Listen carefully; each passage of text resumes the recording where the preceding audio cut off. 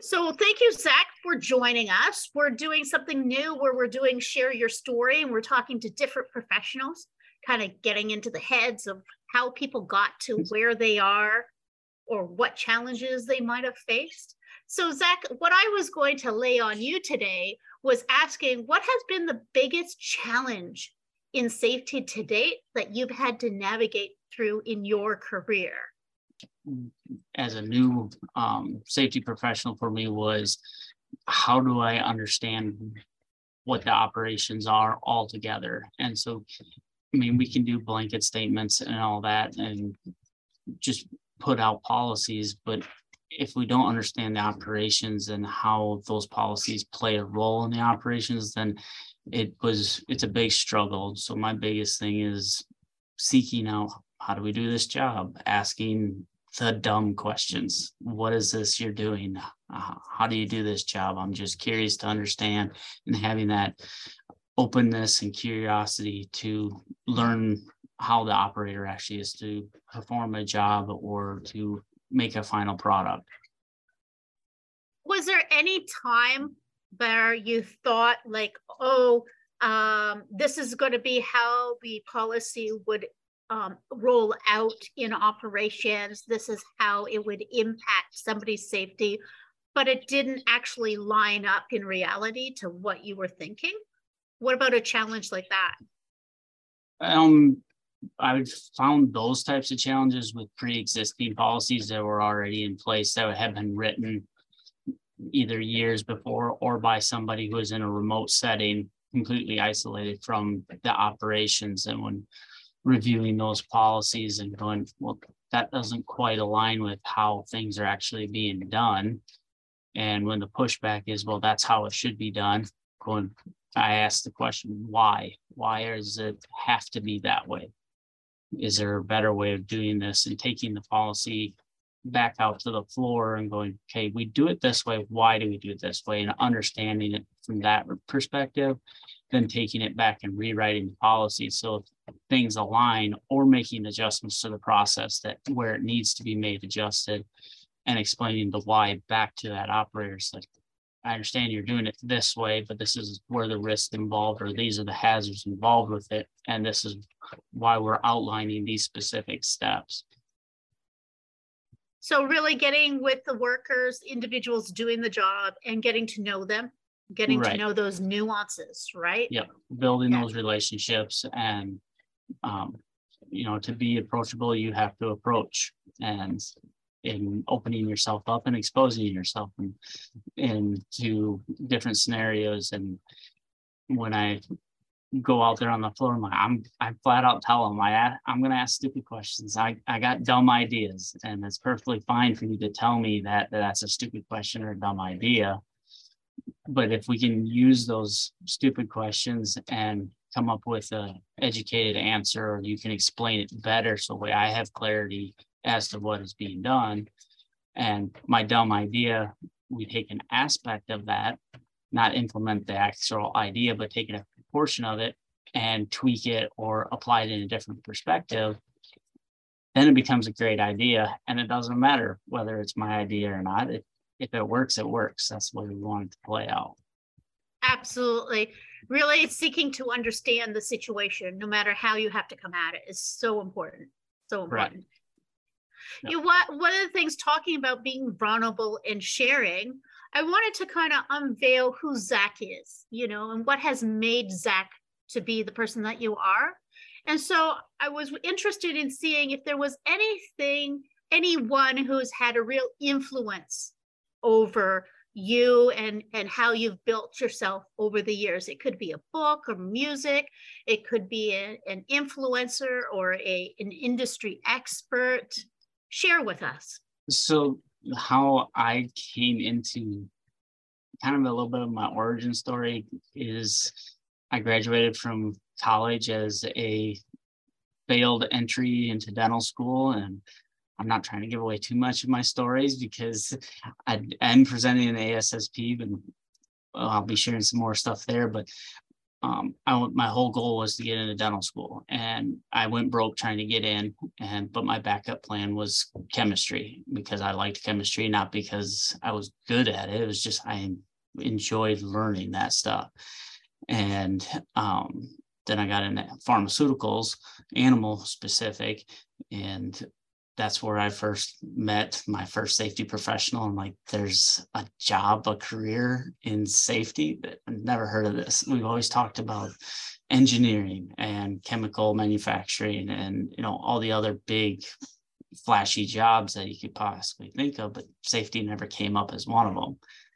And so in learning from him and him training me on different aspects for lab safety in regards to that, and I never got into it, but I still had to go through animal handling safety and understanding those aspects. And I'm like, well, where do you get all this information? Like, how do you know all this stuff? And he threw the book at me, 29 CFR 1910. And so I'm like, okay, well, what does this say? And I started reading it for fun. And some people go, when they hear 1910, they roll their eyes and fall asleep. But I was reading it for fun out of curiosity, and like, okay, so I can take these aspects, and I would read a standard and I go ask him, like, how does this apply to my job? How do I tweak it? And so Russell Rourke was his name, and he was very influential in introducing me to safe operations in that regard from his perspective. Other books that are not safety related that have been very big is John Gordon's Energy Bus. That's once I was struggling with management as a manager is what I mean, and how do I make things work and build a good team. And so I was taking all these other classes on how do I become a good manager, how do I team lead, and all this, and kind of stumbled on Energy Bus in a way and picked it up and read it, and like, okay, I can do these are simple aspects, because it's not, I didn't feel like it was manipulation of a team to get a team to perform. It was me reevaluating and making adjustments on my approaches and how I move away from reacting to actual responding. And the difference being in that is a reaction is just very basic responses to the situation, but when you're responding, it's having that educated mindset of taking the knowledge you do know and applying it in a different setting and seeing how it works. And if it didn't work, well, okay, let me try a different way and different approach, and learning from it that way. So that became very, very helpful for me. I had a boss, we were going through a bunch of changes, and it's like, well, why do we got to do all these changes? It's frustrating, and we have a plan, but we don't follow the plan of action, and we're changing, we're not getting better. So they introduced me to, I'm drawing a blank on the author's name, but the book's name is Who Moved My Cheese? And I have the book in front of me, I just can't think of the name right now, but reading that, and how do I accept change as a positive, not necessarily is it a negative or anything that way, and where the opportunities lie. And so that became a huge impact in my life. And as my career continued to grow in the chemistry field, and where I was as a chemical manufacturer, and then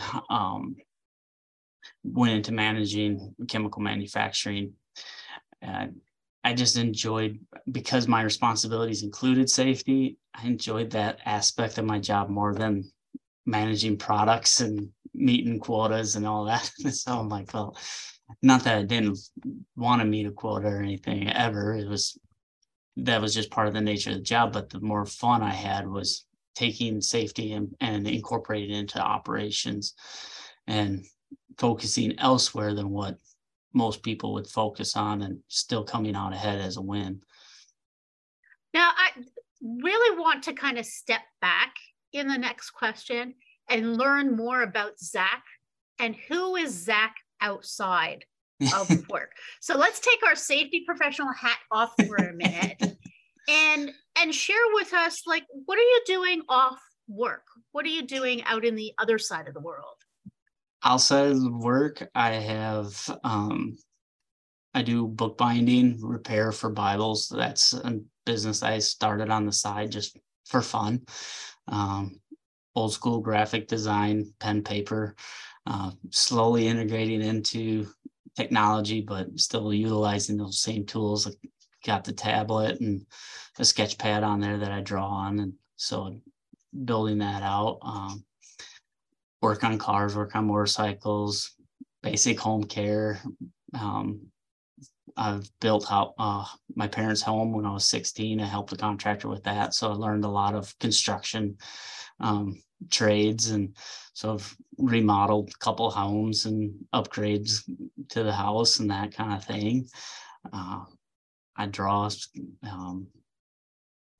anything fun that I put my mind to or try something else new. Like right now, I'm working on my motorcycle. I'm refurbishing the seat and modifying it that way. So I'm just very naturally curious and want to learn something new and different and take those aspects and apply them in a different scenario. There's a lot of little people in my head that are constantly doing something. That's wonderful. What kind of motorcycle do you have? I have an old 1986 Suzuki Intruder that I have Frankenstein's monster together with various home-built, home-welded parts, and taken Harley parts and modified them and made them fit the bike and rewired things and rebuilt things that I couldn't get OEM parts for. So I've just built them myself from looking at it.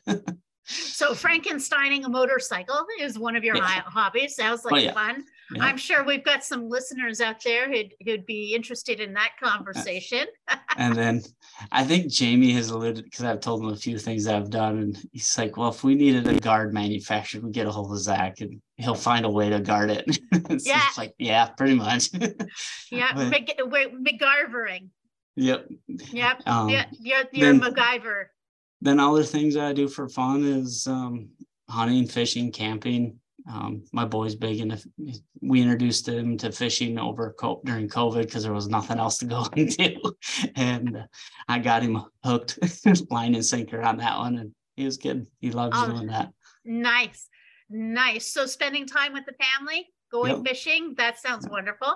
And then him and I are in Taekwondo. We've been doing that for 4 years now, and he just went through his black belt examination. So he's a 10-year-old with the first degree Dan black belt. So he's doing very well for himself there. And congratulations. It's very good.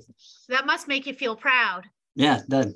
And it's fun watching him go through complete exhaustion, hit a wall, not like physical wall, but the physical and mental wall, and push through that and come out the other side. Yeah, it was awesome watching that. I was reconfirming my black belt at the time. So it wasn't near as hard of a test, but I did everything that he did through the whole thing. So it was being able to know that they weren't looking at necessarily everything I was doing. I was just reconfirming. It gave me a bit of a break to enjoy that moment with him. Yeah, you said that doing that also helped him push through other things in life. Now, talk about that a little bit. How is the connection there? Because somebody else with a kid out there might be looking for the same sort of thing. So when we think about martial arts, a lot of it, and it doesn't matter which discipline you're really studying, because they're all pretty much do the same thing. We always talk about mind and body together. And so if you just work on, take an instance, a bodybuilder, they're only focused on building up their body and maybe a little bit of their health aspects, but that's still body focused. Whereas with the mental side, you're learning how to manipulate your techniques and learning why you do certain things certain ways, and applying yourself to other aspects in your life, such as school, or in my case, my job and my profession. And knowing that, I went through some pretty tough stuff and I came out just fine on the other side. So I can take the next thing and go forward with that. And then, you have physical reminders of the mental and the physical that you went through with the board breaks and the brick breaks that you do once you get a little bit older, and performing those. I have them on our basement wall, and as a reminder that when I'm going through a struggle point or challenge that I'm not sure how this is going to play out, I'm like, well, I've broken 4 boards in one hit. I think I can figure this out too. I've broken through other barriers. I can break through this one too. And so that's where that mind aspect is. And we're never really focusing on the negative of what you can't do right now. Well, that's the key thing, is you can't do it right now, but eventually you can. And having that positive, realistic outlook on life is where the Energy Bus and Who Moved My Cheese and Russell Rourke and Sarah Dvorak, one of my bosses, helped mold me and develop me into the person I am today. And so I always look towards them. Another person to name drop is Brian McWhorter. He's been very good and helpful with mentoring me when I still consider myself young in the profession, but been doing this about 5-6 years now, and officially. And so it's like, I know I got a lot to learn yet, but I've got people I can call out on, and other people in the profession. If I got a question that are more expertise than that, I'll reach out to them and move forward that way. But all of this is just who I am in a nutshell. I'm weird, I'm quirky, and I embrace the weirdness. So no, I love it. And I like that you were starting to talk about the future and the fact that breaking through barriers, reminding yourself what barriers you have broken through, and that you can carry on, and even any challenges that come up, right, use that power of what you've broken through before to know you have the strength to do in the future. And talking about the future, I wanted to kind of give you a metaphorical crystal ball, if you will, and kind of learn from you, what do you predict we as safety professionals need to be kind of keeping our focus on for the future? What's the next big thing, do you think, that's going to be coming down at us for safety professionals? I guess if we're looking at, it depends on what kind of scope we're looking at. Are we looking at standards and regulations and rules and all that? That's anybody's guess, because it's almost, some of that stuff's like the flavor of the day, and eventually it just kind of peters out, or it goes, because there's not enough people on board to push it forward. Then it'll set to the side for a while, and then it'll come back again. But future is just making safe operations safer and simplifying the whole processes, whether you're in chemical manufacturing, food processing, food manufacturing, oil and gas. The whole thing is that the more education we gain and learn, the more we're going to make that process simpler and more efficient. And ultimately, if we make those adjustments and make them safer in that whole steps, then we become more efficient. Even looking at hazards and those kind of things, that the more educated we become on those, the more we realize that we were exposing people to some pretty nasty stuff, and now we don't want to do that anymore. We'll do back pay on that, and anybody that has past health issue or has current health issues from past exposure, but going forward, we're going to do our best to prevent those things from that level of exposure from continuing. So what I'm hearing from you is, moving forward, trying to think about how can we simplify our processes, etc., and make everything more efficient for future users. Have I got that right? Yep. Taking what you got right now and make it better. Make it better than was yesterday. That's the only step. I mean, you can't take the whole aspect and go, well, we're going to make a huge leap forward. It's going to be one step at a time, one move at a time, right? And learn from that move and make adjustments and adapt and be innovative and have some ingenuity and take things that were never meant to be used like that and make it better and use them in a sense that they weren't intended, but it works. Absolutely. Well, thank you so much, Zach, for joining us today. This has been a great conversation. And thank you for taking the time to share a little bit about your story, about who Zach is, and what you predict for the future that we need to think about in safety. Thank you. You're welcome. Thanks for reaching out. Thank you. And for those of you who are listening, you know, if you're looking for some great content, go visit us at safeopedia.com. We've always got fresh content for health and safety professionals there. And stay safe, and we'll see you next time. Thank you. Thank you.